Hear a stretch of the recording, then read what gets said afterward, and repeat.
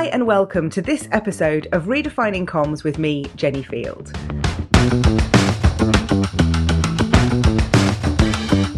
Today I'm going to be talking about communicating change inside organisations.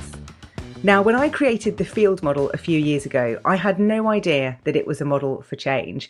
It was only when somebody referenced it as one that I questioned it and then realised that that is exactly what I'd created. Now, this episode isn't going to be about the Field model. I cover that in detail in season 1 in episode 7. So I've popped a link in the show notes for that if you want to go and find out more.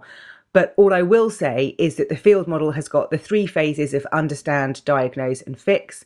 And really, one of the things I advise all of my clients to do is to diagnose the root cause of any issue that's going on inside your organisation and then focus on fixing that, because otherwise you're just wasting time and money. But in this episode, I want to talk more broadly about communicating change. I want to talk about why it goes wrong. I want to talk about the 3 things to focus on. And I then want to talk about the 6 concerns for change for you to apply after you've listened.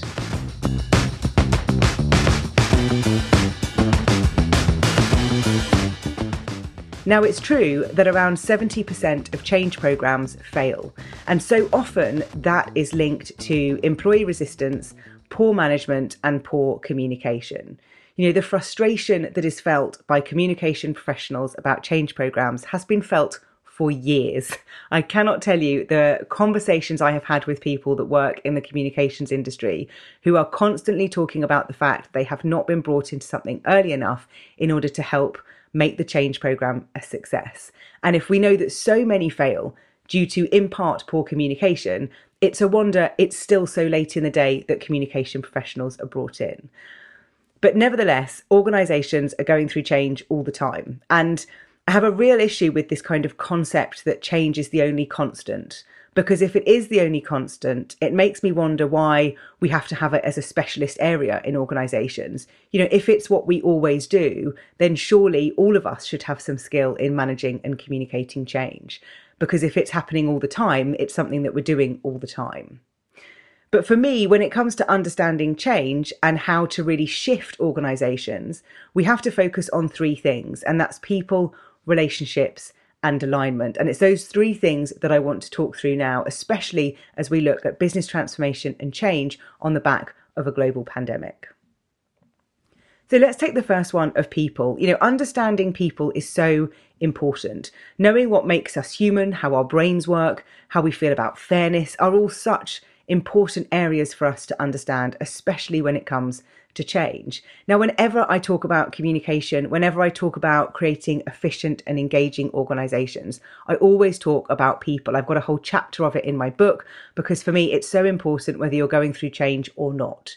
You know, once we understand and know that our brains are really much the same as they were when we were cave people, and that our brain's core purpose is to keep us safe, then we can understand so much more about our behaviour and what drives us every day.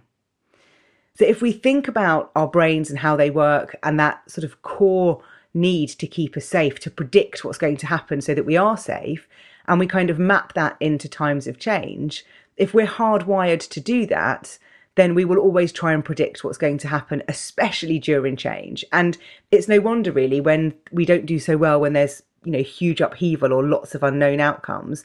And when there's a lack of leadership or communication, that leaves us in a state of ambiguity, as I call it. So we're kind of just incredibly lost. We don't know what's happening. We can't predict. And then we get into a bit of a state of threat. Now, as I said, I've got a whole chapter on this in my book, so I've popped a link to that in the show notes. And I've definitely blogged about this in other places around the different elements of people and how we need to understand more. It's a huge topic I'm interested in. So if you want to chat more about it, then just let me know, because I could talk about it for hours. But we've only got 15 minutes, so I won't waffle on anymore about people. But they are the fundamental piece for change. The second is relationships. Now, I've talked about relationships a lot during this season because relationships at work is still a bit of a taboo word. It's not a word that's often used, but relationships should be built on, you know, mutual respect, fairness and trust. And if we don't have those as foundations, we're going to really struggle when it comes to managing change, communicating change, or having an efficient and engaging organisation. Relationships work best when there is good, honest, clear communication. So when that's missing, it's incredibly difficult for us to thrive. And when there is a foundation of trust between those involved, when there is respect for the skills and the insights each party brings, relationships will work incredibly well. So when they're not there, we can't really expect change to work. Without those foundations of trust, our brains aren't going to feel particularly safe, so they can't predict what's going to happen, and then we're back to feeling threatened and in a bit of a state of ambiguity. And the third one is alignment. So they kind of nicely build on each other, because we have to have alignment. And this, for me, is really the core issue when it comes to the failure of change. Sometimes when we're looking at a change program, we start to implement that. That could be, a technology change. It could be business ownership. It could be strategy. And we could do that without considering how aligned everyone is. Do we really talk about, does everybody understand why we're doing what we're doing? Is everybody clear about what we're doing? Are the leadership team aligned to what's about to happen? Is there dysfunction in a team with people focusing on their own agenda or their own goals? Because if there's no alignment of people heading in the same direction, focusing on the same goals, then we're going to really struggle to be able to change things. And if we go straight to implementation, straight into the change, without looking at the alignment, then it's going to be really difficult to do that successfully, because you haven't got everybody all going in the same direction. And that's what's going to make any implementation of any change really difficult. Now, there are lots of models around change out there, which I'm not going to go into today, but there are 6 concerns of change, really. And I'll pop a link to the source of some of this information into the show notes so you can read a bit more. But there are 6 concerns of change that we need to look at to be able to communicate effectively. The first is information concerns. What is the change about? Why do we need to change? The second are personal concerns. What's in it for me? And what's in it for me right now? So that's about kind of the immediate, what's happening at the moment. The third are the implementation concerns. How is it going to work? How's it going to be implemented? So some of those core things about the impact, really, which is then the next concern. So the fourth is impact concerns. Does this change make any difference? That's a question I often ask when going through change. Does this change make any difference? But that's another subject. And the fifth is collaboration concerns. How does everyone get involved? There's no point in changing if no one else is going to change. That's often what we can think. I can do all this work and I can make a difference. I can start using this new platform, but if no one else is going to use it, why would I bother? So we've got to have the sort of collaboration concerns addressed so that it's everyone getting involved. And then the sixth and final concern is to enable voices to be heard. It's called refinement concerns, and it's about kind of continually improving or refining the change. Now, I really like the simplicity of these 6 because I think it's a nice framework to allow you to work through when you're going through change. Like I said, there are other models. There are things like the change curve and the 8 steps of change.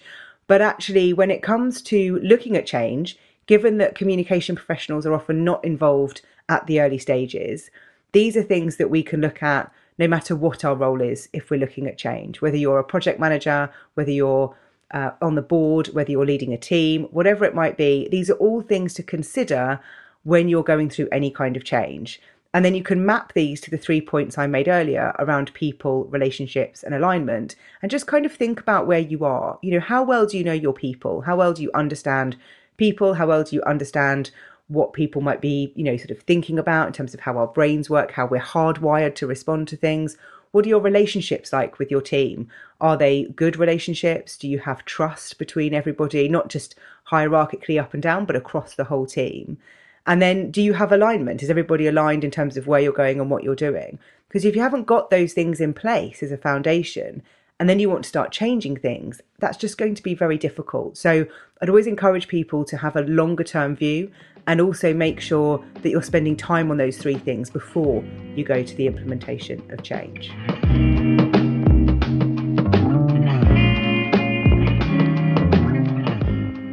Now, one of the other really good tools to map to this is the think, feel, do model.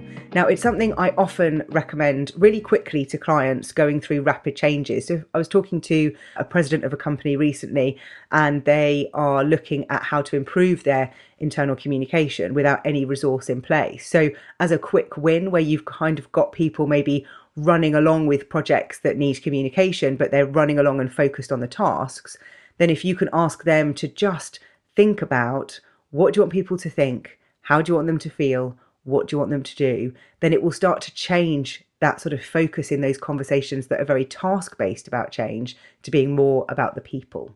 So it's quite a nice, simple addition to add in for project management teams to help them just bring that focus onto people. Now, it might not be all three of those, think, feel, do, just for people that might get really fixed on that model, that think you've got to have all three of those. You might not have anything you want them to think, but you need them to feel something or do something. But it's just a really good framework to just take that project focus off and focus more on the people.